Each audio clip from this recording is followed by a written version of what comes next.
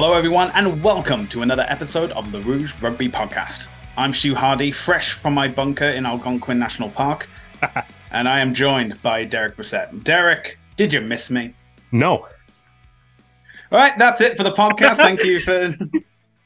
Not at all. Not at all. Go back. Okay, two things I should probably clarify and mention. One, I was not hiding out in a bunker in Algonquin National Park. I did not feed any information to the New England Free Jacks. What actually happened was my family came to visit from the UK, and obviously I don't get to see them that much, so I decided to spend time with them. They, unfortunately, or fortunately, depending how you view it, flew in at the exact same time as the Toronto Arrows versus New England Free Jacks game. So I had to meet them at the airport. Couldn't really get around that. The following week was we went away for the weekend to a cottage, so couldn't get the Seattle game.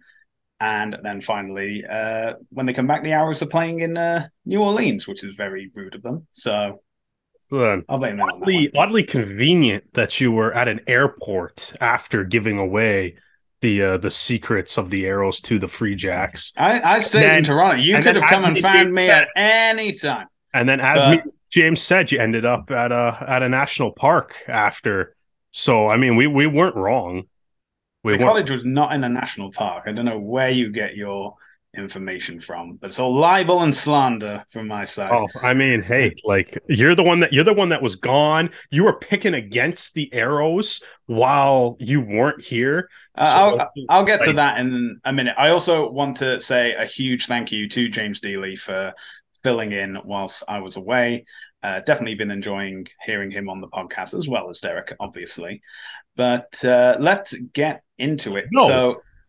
Because you're wearing a Leaf jersey, and as a local Toronto sports podcast, we cannot go on any further, even though it's not technically related to rugby, without mentioning the fact that the Leafs, after 19 years, have finally made it out of the first round of the Stanley Cup playoffs, which is immediately like a top 10 great Toronto sporting moment of my life, because quite frankly, we do not have a lot to pick from. So this is excellent. We got to acknowledge that. Yeah, John Torres, OT winner. That was sweet. Absolutely. One sporting curse ends as another seems to be continuing. And by that, I'm referring the Arrows' ever-growing injury list and oh my god, personnel. So we get into it. Let's talk about. Now we'll get into the game. Let's talk about the battle in the Bayou.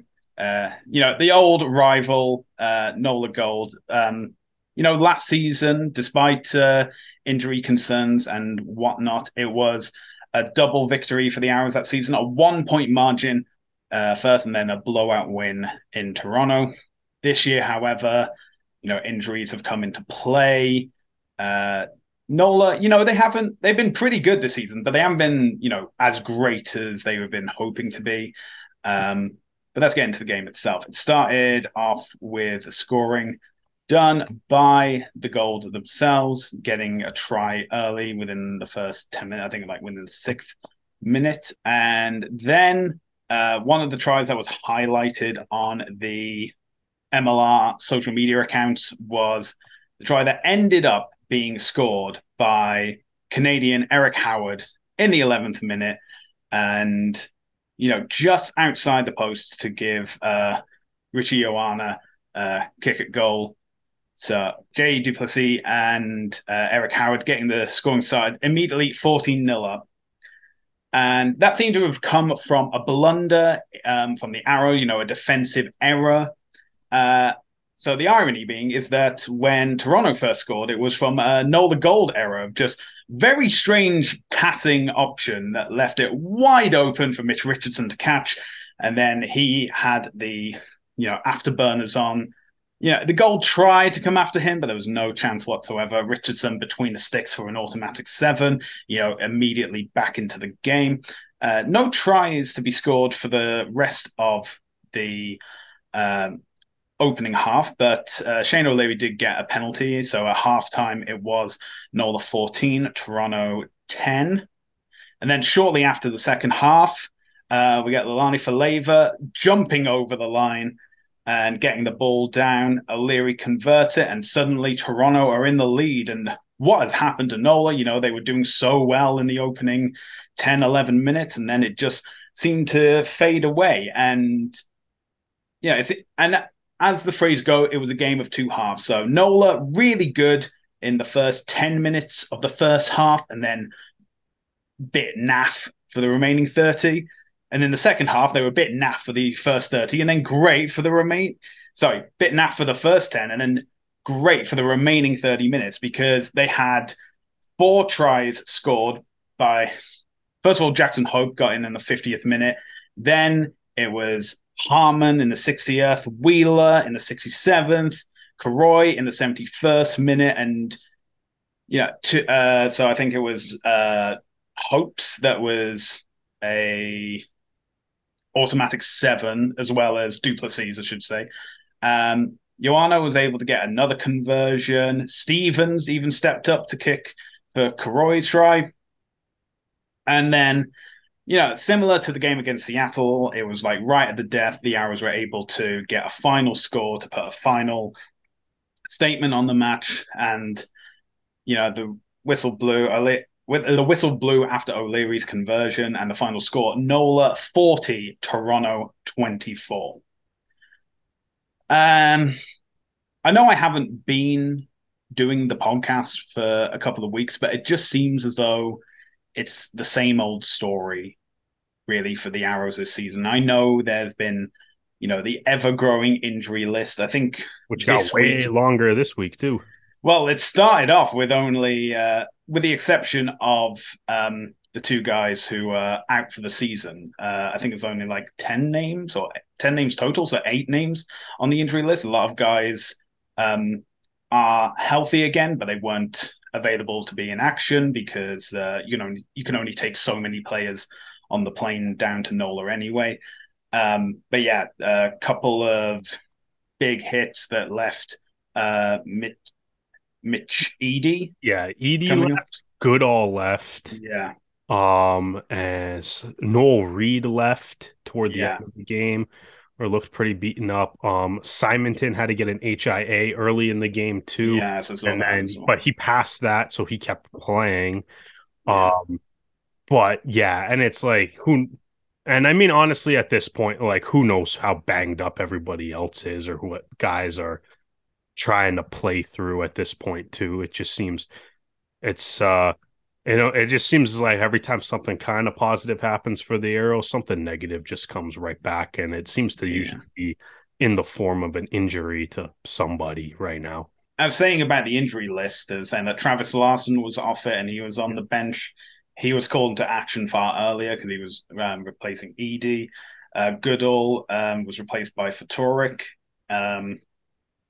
And, even Lucas Rumble was off for a few minutes. James O'Neill coming on for just a bit. And I think that was just a blood sub, though. Yeah, but, as in, of all the injuries you can have, none would be best. But, yeah, I get what you mean. But and because of the ever-growing injury list, it seems to be the same pattern. Like, we saw it against Utah as well. We saw it against Seattle last week, is that the Arrows will play for a certain amount of time before tiredness or fatigue sets in, and they're not running as quickly, their tackles are not as strong, or they're like missing tackles as well, and at that point the floodgates open. Like, Jackson Hope scored in the 50th minute, but Harmon, Wheeler, and Karoy's tries were all within the space of 10 minutes after the 60-minute mark.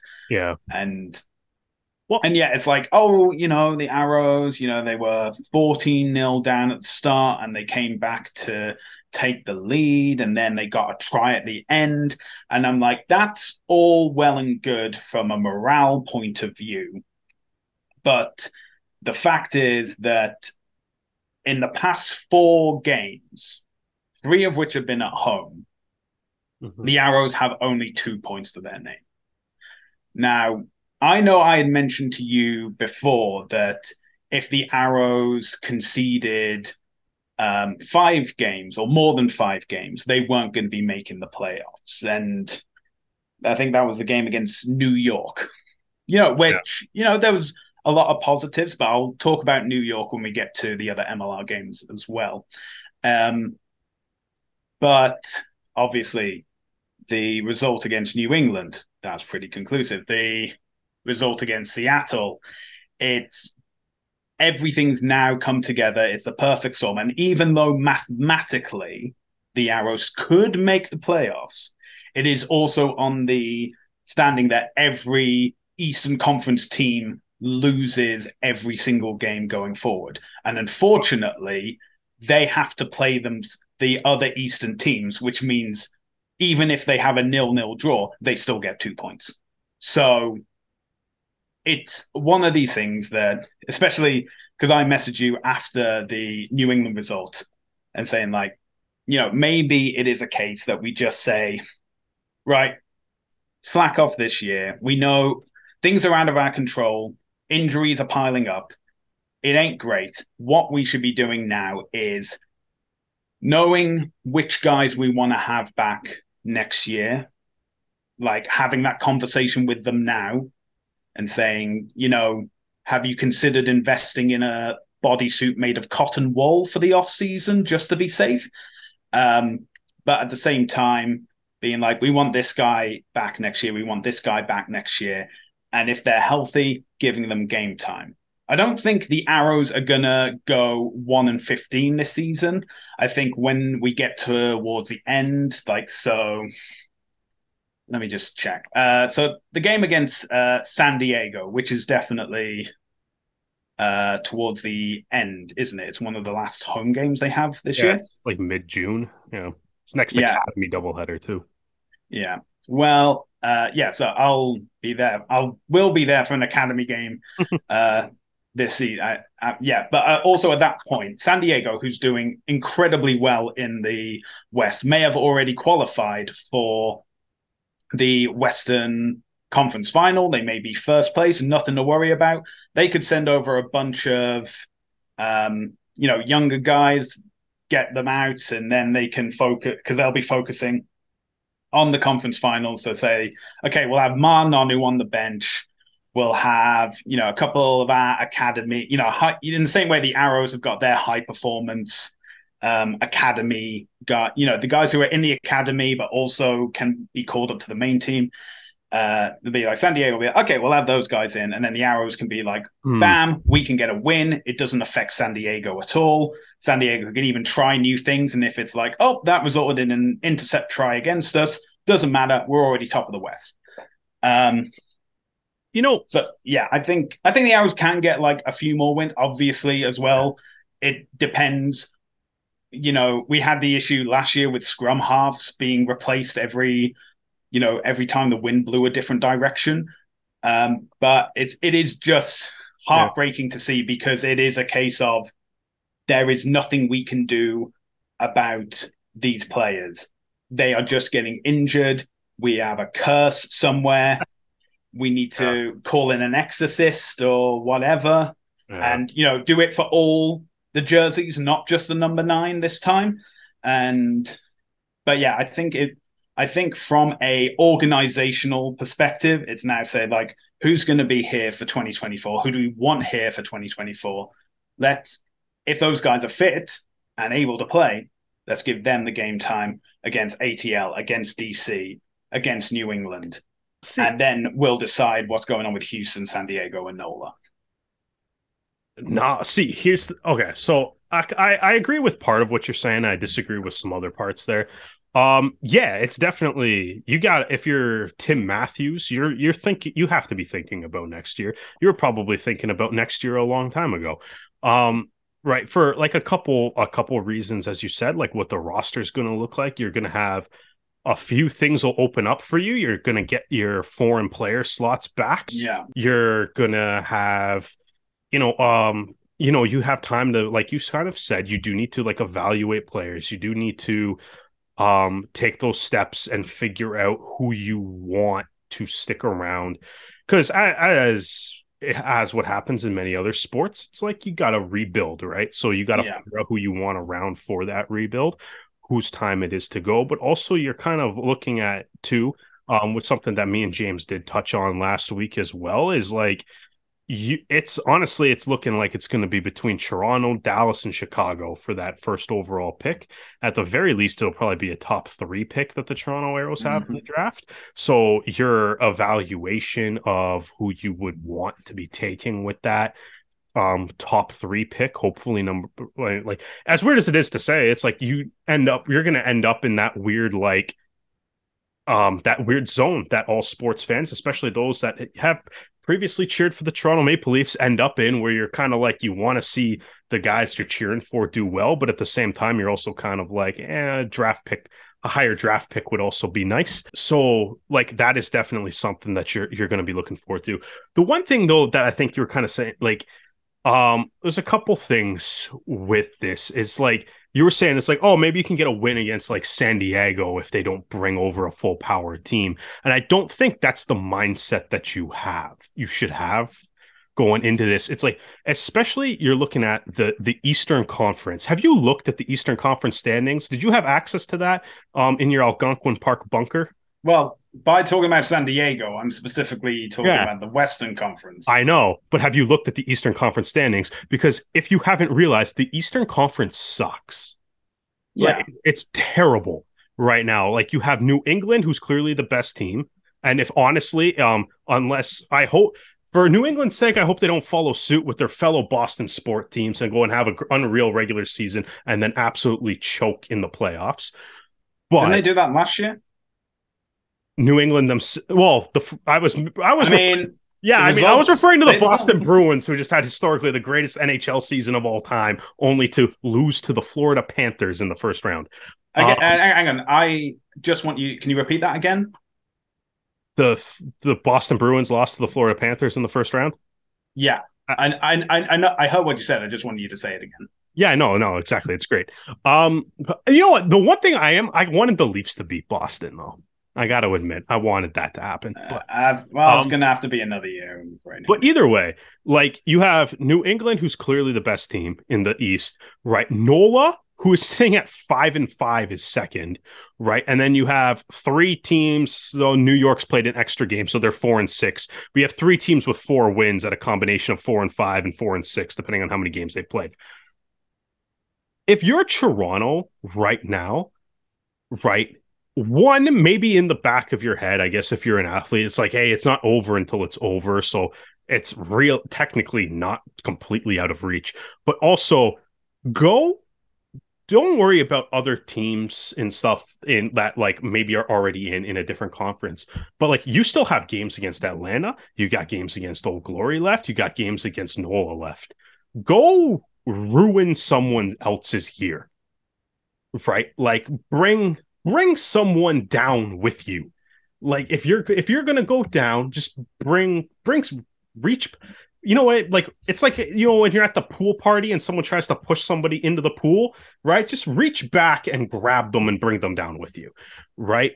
You can ruin. There's a lot of potential to ruin somebody else's year just because of how close the Eastern Conference is, right? And, you know, take pride in that ability to ruin someone else's year and if from the player's point of view, let Tim Matthews worry about what the team will look like next year. Yeah, but that's why I said an organizational point of view. I'm not saying that they're going to be whispering in the ear and saying like, hey, how many days left on your contract? How about you go on holiday early? Yeah. I mean that I don't see the Arrows making the playoffs. They probably won't. Irritatingly, they've already played New York twice, and again, I'll get to New York in a bit. Ruined, but it's against NOLA still. NOLA at home. They've got NOLA again. They've got ATL again. They've got DC again, and then they got New England again. And I think the only Western opposition they have is against Houston and San Diego. Yeah, both of which are 2 teams that are currently in the playoff picture for the West. But even for them, like, you could, like, again, just ruin, like, because Utah is right behind Houston and Seattle too, right? Like, you ruin, like, that's I think, like, Tim Matthews right now, yes, worry about next year, figure out what the team's going to look like and how you want to build. Because this will also be Tim Matthews' first full off season at the helm, right? Or so like he's going to get the ability to completely build the team in his image without worrying about anything that's left over before he got there, right? Yeah. So he can do what he wants and build that. But for the players, and even like Pete Smith and you're the coaching staff, it's like, just go out and wreck someone else's year. That's easier said than done, considering the track record the Arrows have this year. That's what you got to play. That's why I'm saying that when it gets to those final few games, against Houston, against San Diego, against NOLA. So I feel like by round 16, 17, we're starting to see which teams are definitely going to be in the playoffs. Probably will. And that's the thing. If you're San Diego, for example, and you get to round 16 and you have secured the conference championship game, it's going to be held at Snapdragon Stadium, and you still have 2 games to go, one of which is in Toronto. Do you want to send over your best full-strength team to just breeze past them? You know what? Knowing that it won't change the result regardless of whatever happens. You do. You know what? In all honesty, yes, you do. Because here's the one thing with that, and maybe from like an actual sports standpoint, you're probably correct. From an actual competition trying to win the league, the MLR needs to market. Dude, like none of these teams should be sitting out star players that other cities only get to see once. Like, especially San Diego, you have Nanu. Nanu should play. Like, everywhere. That's the biggest draw in the league. True, but in the same way, there's a difference between starting Nanu and having Nanu come from the bench. Yeah. First of all, San Diego's team is obviously stacked. No, Nanu's got to be 12. Nanu's 12. Play him. Like you should. Like this. Would he be away doing coaching duties for play him. Other things? Technically, you are right from a competition trying to win the league point of view. Yeah, you're right from that point of view. From a marketing, you're trying to sell the game point of view. Like this isn't the NBA where it's like you've achieved the max popularity. Like you're one of the biggest sports leagues on the continent. Like the Lakers can sit LeBron James and it's not going to cost them anything and stuff. If you're MLR, you got to have your biggest stars play because that's the draw, right? And it's like that's like on paper, right yes, now, but you have to remember this also isn't a San Diego hosted game. That's the thing. Nonu is a San Diego player. So it's a Toronto game though. So why should San Diego boost Toronto's audience? Because you're working together as a league. It's a single entity league. You want everybody to do well. It's like we're getting so far off track. But absolutely. One team will win a championship. All 12 teams have to sell tickets, right? Yeah. But again, it's a single entity league, and all 12 teams should be helping everybody sell tickets, sharing best practices, doing things that can help. If you got star players, man, play star players. We're getting so sidetracked with this conversation. Okay. So I think we got to get back to like talking about the Arrows and the NOLA Gold game. Let's actually talk about the game that we're kind of maybe brought on to talk about. To be honest, I think we have talked about the game. We've talked about we talked about the result. We've talked about the situation the Arrows are in. And I think again, it's a saving grace that we said last time it happened. They're going into a bye week. Yeah, which it's both good and bad, right? I mean, obviously it's good in the sense that they get a break. They probably need the mental break, and they definitely need the physical break. Yeah. Hopefully they can get some guys back from injuries. I mean, I think the one thing it's like, I think looking at this NOLA game, one of the things me and James were talking about the last couple of episodes was whether like the Arrows kind of being a Jekyll and Hyde team. And they played the king of Jekyll and Hyde teams in this game too, who definitely looked like a Jekyll and Hyde team in this game too. But I think like the Arrows are starting to feel more like, if we're going to use like classic literature characters and references, I think the Arrows to me are starting to feel more like a werewolf, where it's like once in a blue moon. Well, not so much even once in a blue moon, but they can be absolute monsters, and then you're just kind of waiting for the sun to come up. And the sun usually comes up around the 65th minute of the game. Yeah. Right. And this is another game where it's like much like the game against against Seattle last week. They had the game against Utah earlier in this year. Yeah, they're competitive the first 40 to 60 minutes, and then like the Arrows it just slips. Exactly. Like the Arrows could have, like, I don't want to say they could have won this game, because that kind of feels that saying there's a couple of games this year that me and James were talking about where like the Arrows maybe could have or should have won. I'm not sure if they could have or should have, but at the same time, I'm like, you were winning the game 5 minutes into the second half, which suggests that it's like you at least have a shot. And I mean, I think NOLA definitely controlled the territory possession, the pace of play. One of the Arrows early first half try was obviously Mitch Richardson with the pick on a incredibly lazy pass from NOLA lock there. But like he picked that off. That was a quick 7 points. Right. Richardson had a phenomenal game. I think Richardson's low key been one of the Arrows' best players over the last like 3 or 4 weeks. But I think so you have that. You obviously then you had Faleva get his try with the nice little Superman dive over the top. Right, which is great. And it's like the Arrows maybe were kind of being a little bit outplayed, but they were finding ways to hang around in the game. The set piece was really an issue for them, both in the sense that the lineout couldn't connect. The scrum was kind of on the back foot a little bit. Also, they had that one scrum penalty, just I think Salmon just arguing with the ref, right, which doesn't necessarily help. But it's like they were able to kind of hang around in this game, and then it's like you get to when did NOLA score 3 tries in the final 15 minutes? Or yeah, from the 60th to the 70th. Yeah, 61 to the 71st. Yeah, so you give up 3 tries in a 10-minute window, right? And that's the game. Yeah, like that's the game. Like outside of that, like 10 minutes, even after Jackson Hope's try in the 50th minute. Right, to put NOLA back out in front, you're watching the game and you're just like, oh, okay, like the Arrows are still in this, right? They're losing, but they're still in this. They've been right, but it's like, and it's another stretch, and there was a stretch, against Utah where they gave up a ton of points in the final 15 minutes, right? They gave up points in the final 15 minutes against Seattle too, because even that Seattle game, like that was close until Seattle decided it wasn't close. The Utah. Right. And this felt like another game, much like the Utah game, that Seattle game, that it was like this game was close until NOLA decided that it wasn't close.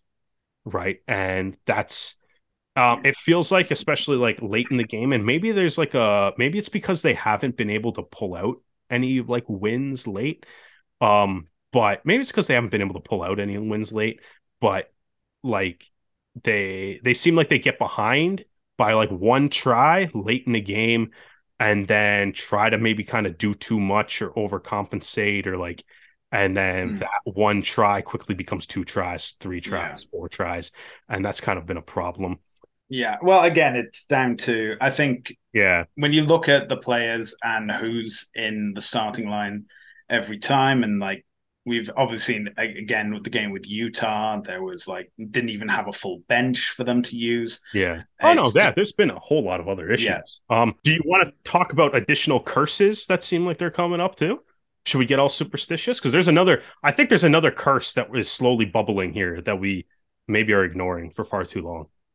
Do you want to explain it? Sure. I'm not sure I'd word it correctly, so I'm leaving it to you. Yeah. I am becoming, and I think this is probably growing because of my lifelong Leaf fandom and watching guys from Toronto absolutely light up the Toronto Maple Leafs over the past like 15 years. Yo, Canadians play better against the Toronto Arrows, right?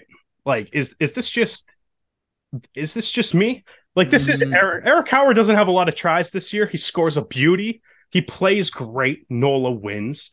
You literally, you have Andrew Coe Andrew Coe scoring tries. Every single Canadian player on the New England Free Jacks played the best game of the season against Toronto back in Toronto. DeWalt Coetzee scored a try, and the Dallas Jackals beat the Toronto Arrows. Literally every Canadian in the league plays the best game of their season against Toronto. Nakai Penny had like 19 tackles and like 45,000 breakdown arrivals. And Ronan Foley scored. Then you have to look, what is the common denominator in all those scenarios? It's the Arrows. Yeah, and Canadian is what needs to be addressed. Anyway, I think we addressed this. You get up for your against your favorite team, against your hometown team. Everybody gets up for that a little bit more, a little bit of a rival, or you want to play well against your family and friends and stuff. Every Canadian though against the Arrows, it's becoming a little absurd.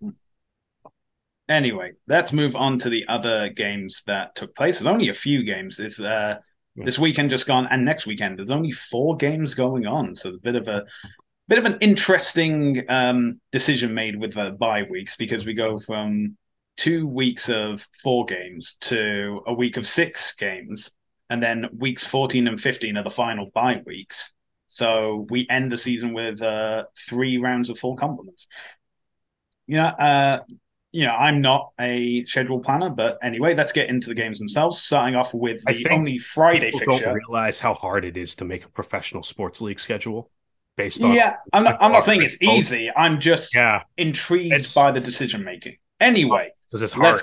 Let's get into games. Seattle versus Dallas. Now, we all predicted who was going to win this, but it was the margin of how they won was quite big, because it seemed that Seattle scored and then they scored again.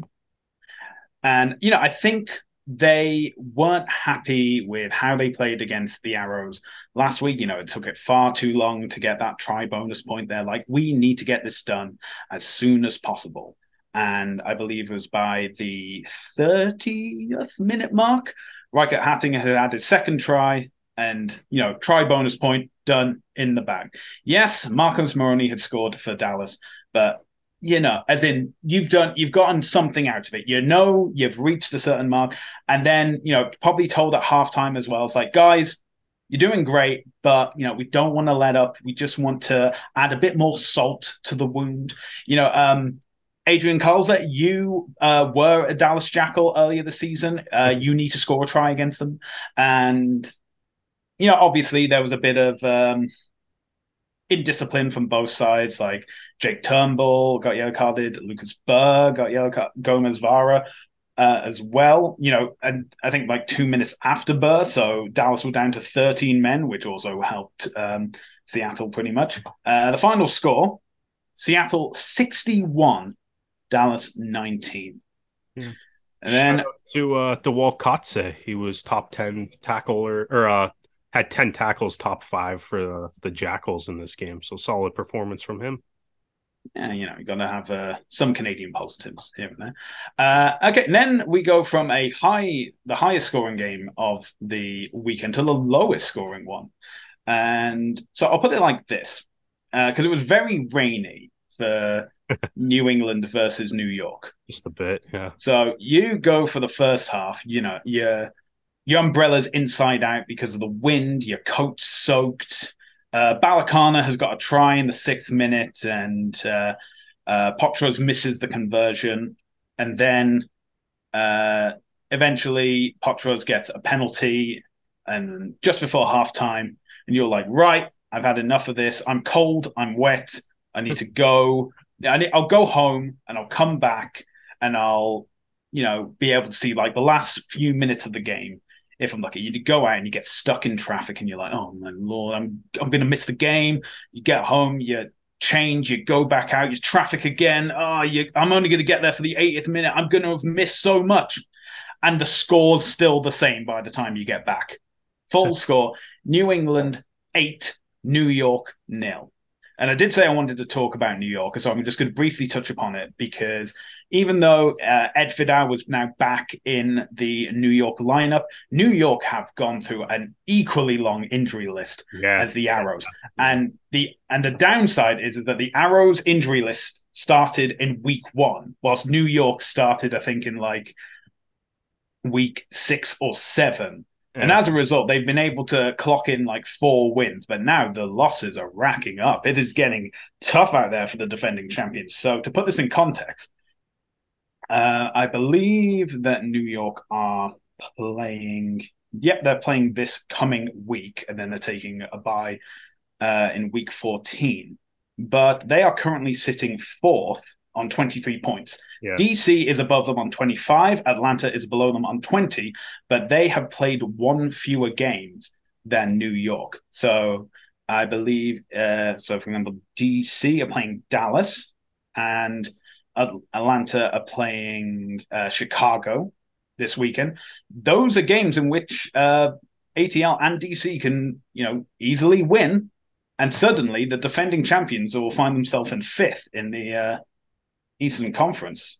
I mean, I say that as well. New York are playing NOLA, so can't be completely certain, but I mean, it isn't looking good for New York at the moment. No, it's obviously they're dealing with their own issues and stuff too. I think for New York right now, though, it's like you said, they got a bye week in 2 weeks, but like if they can get healthy and stuff with how tight the Eastern Conference is outside of New England pulling away from everybody, and Toronto maybe a little too far back.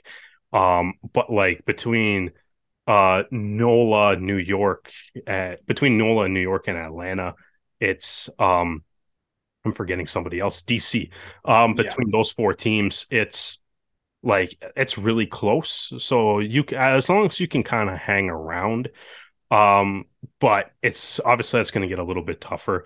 Andrew Coe's been playing really well for them, especially in the absence of Ed Fidau. He had another pretty solid game, racking up on. We also have to remember Quinn Nwadi has been playing well. Yeah, Nwadi's been very good. Yeah, he's been very good too. And I will say that whilst New York do have their injury list, and they are, they lost against DC, they lost against Houston, and obviously they just lost against the Free Jacks. But in those games against DC and Houston, they were still getting bonus points. They were still within touching distance, and that's been the difference, say, than Toronto, who have been, obviously the blowout loss to New England, but just being, needing an extra try against NOLA. And they could have had a losing bonus point, but as in, again, if New York's injury list had happened sooner, maybe we wouldn't be we'd be talking about them like we're talking about the Arrows at the moment. But I think the other side of this game too, though, is like New England, clearly the best team in the East, but also showing that they can win games like multiple ways, right? Like they obviously had the we can score in bunches game against Toronto. They've had the we can just play like, if we got to deal with some weather, we can just play complete shutdown D, control, get into kicking battles, can try to play territory, play possession, and basically essentially hold a 5-0 lead for the first half and an 8-0 lead for the entire game, and that works. But they've also gotten into a couple high scoring affairs too, right? So they can they show that they can outpace teams, they can blow you out, they can completely blow you away, and they can also, get muddy in the trenches if they have to, right? And like, that's it's like they're clearly the class of the Eastern Conference right now in this game, even though, maybe it's low scoring, maybe it's not the most exciting, because of the weather, but like, they're kind of showing that like their team is incredibly versatile, and they also got Bodine Waka back, which Um, Me and James joked about how Jason Potro should be ashamed of himself for missing 2 conversions against the Arrows, and limiting their record-breaking performance a little bit, only for New England to apparently take that joke way too seriously Yeah, and sign Bodine Waka for until 2025 too. So, yeah, that's that'd be not good for fun them. to look at for the rest of the Eastern Conference. Yeah, well, we go from the Eastern Conference to the Western Conference as we have the final game of the round: San Diego versus Houston, two teams within the playoff picture at the moment. And yeah, it seems as though Snapdragon Stadium is becoming the Snapdragon Fortress at this moment because I don't believe the Legion have yet lost. And it were, I'll admit it was a pretty close encounter going for obviously San Diego got the jump pretty early on, and then Houston were able to get back into it. But in the second half, it was all San Diego as they close out the weekend with a score of 29, Houston 16. Speaking of Houston and also New York as well, it has now been announced by Major League Rugby the sanctions posed against head coach Pote Human of Houston and the head of high performance Ollie Richardson for New York. They will each miss the next 6 games of the season, which will now be 5 after this weekend. They've also been sanctioned with unspecified fines, and they are to be donated to a charity of MLR's choosing, and both will have to perform community service. What did you? We didn't even talk to you about this. What did you think of that whole incident? A pretty crap slap to begin with, and from my experience with martial arts and stuff like that, I know rugby is like a game of high testosterone and like, oh, I have to prove how strong I am. I have to hit this tackle as hard as possible. As soon as someone like throws a punch, leave. It's not. I think you have to condition yourself of, especially when it gets into fights and stuff like that. Yeah. Is first of all, Human should never have gone on the field. He should have been shouting at like the match, like the side official at most. You never enter the field. Um, you never throw hands because this isn't the UFC or anything. You're not skilled in it, but it's always in when it comes to conflict, it's de-escalate, avoid, and then engage. And there was no at any point neither Human nor Richardson had an effort to avoid or de-escalate. They were just like, "Oh, must be man, must defend honor." And stuff. Escalating and avoiding conflict is not entertaining, though. I don't care. I came here to watch rugby. If I wanted to watch fighting, and if I wanted to watch pathetic fighting, I would have watched WWE. Oh, what's But wrong with WWE? That's well, like it's the not. most It's not popular fighting. things in It's the world. scripted. It's scripted physical drama, and I do like it. But if I want to see a guy punch or hit a guy in the face, I'll watch professional. I would watch boxing. I'd watch UFC. That I don't want to see a non-fighter up against another non-fighter in a situation like it was. It was pretty. It was pathetic. It was It was fun. embarrassing. It was It fun. Come on. it's fun after Got the a sense of fact. In the humor. moment, I'm like, Jesus Christ, how old are you? I think Grow up. um I think the suspensions are pretty much I think that the discipline is pretty much bang on though.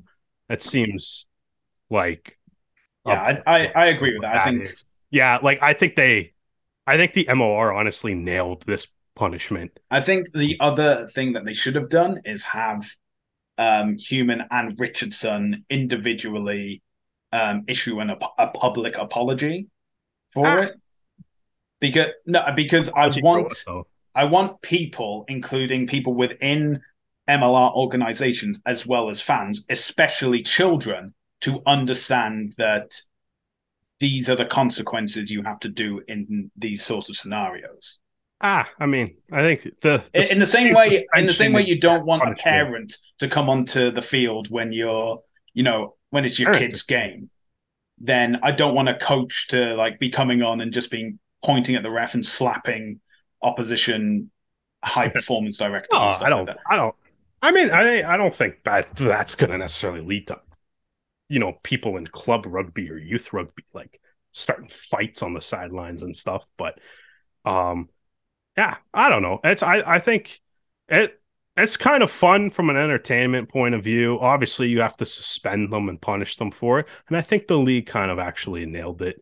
Yeah, I think they It's got going to be I tough did for think both, they got the right balance. especially for All things Houston. That's going to considered. be tough going through a playoff push. They're already 0-1 without your head coach. Anyway, let's talk about Rugby Canada. News came out today. The men under 20s are to play 2 games in Uruguay. That'll be against the Uruguay under 20s on Tuesday, May 9th at 7 p.m. Eastern Time, and against Spain under 20 on Saturday, May 13th. The exact dates are to be confirmed. These games will act as a warm up series to the series that they will play against USA under 20s. So Canada and USA under 20s will play 2 games. I believe they're both going to be held in the United States. It's not, surprisingly enough, at Rugby Town, USA, because I think the Super Rugby Americas series is still ongoing. Yeah, on June the 6th and 10th in Raleigh, North Carolina, 2 game series that will determine the North America berth for the 2023 World Rugby Under 20s Trophy. So the Under 20s team have been playing limited games the past 2 years. They had that mini tournament against Chile, Zimbabwe, and the USA, I think, last year. So, with the return of the World Under 20s Trophy, both teams will be acting to enter that. And, playing some warm-up games, allowing the coaches to see what works, what doesn't. And, obviously thanks to Uruguay for being able to host this game. All right. And now the women's game. As we know, the Pacific 4 Series is coming not only to Canada, but to Ottawa on July 8th and 14th. And those tickets are now on sale for you to purchase from as little as $20 each. It's really good. And obviously we had the game, the men's game played against Spain at TD Place last year. If you go for July 8th, you get Australia versus USA, Canada versus New Zealand, as well as a free entry to a curtain raiser featuring Canada under 20 women's team playing the England under 20 women's team as well. And July 14th will be New Zealand versus USA, and concluding the tournament, Canada versus Australia. So, yeah. And if tickets purchased in a group of 10 plus will receive a 15% off discount. And you can use the promo code group15. And tickets are available at rugby.ca/en/tickets. Right. MLR round 12 predictions. We have 4 games again this weekend. The Arrows, of course, on a bye. So first, we have Atlanta versus Chicago. Derek, who do you have? Atlanta. I like how we're getting to the end of the season and we're like, okay, who can get the most points for the best differential at the end of the league? As me and James discussed at length the last couple episodes, actually I was going to say, I just did this backwards because I was like, the West absolutely destroys the East. Yeah, I'm going to change this to Chicago. Why not? I'll go for an upset. All right. Okay. I'll change this to Chicago. Why not? We'll see how this goes. Okay, well, we have another West versus East, Dallas versus DC. I'm going to go with DC. I was going to say, you're going to go with Dallas. There are still some outliers in the data. So I'll pick DC on this one. All right, okay. Although I did just pick a 1-8 team in the previous game to whatever. I can only pick 1-8 team based on this. So okay. Well, the third game is entirely West, so it's Utah versus San Diego. Who do you have?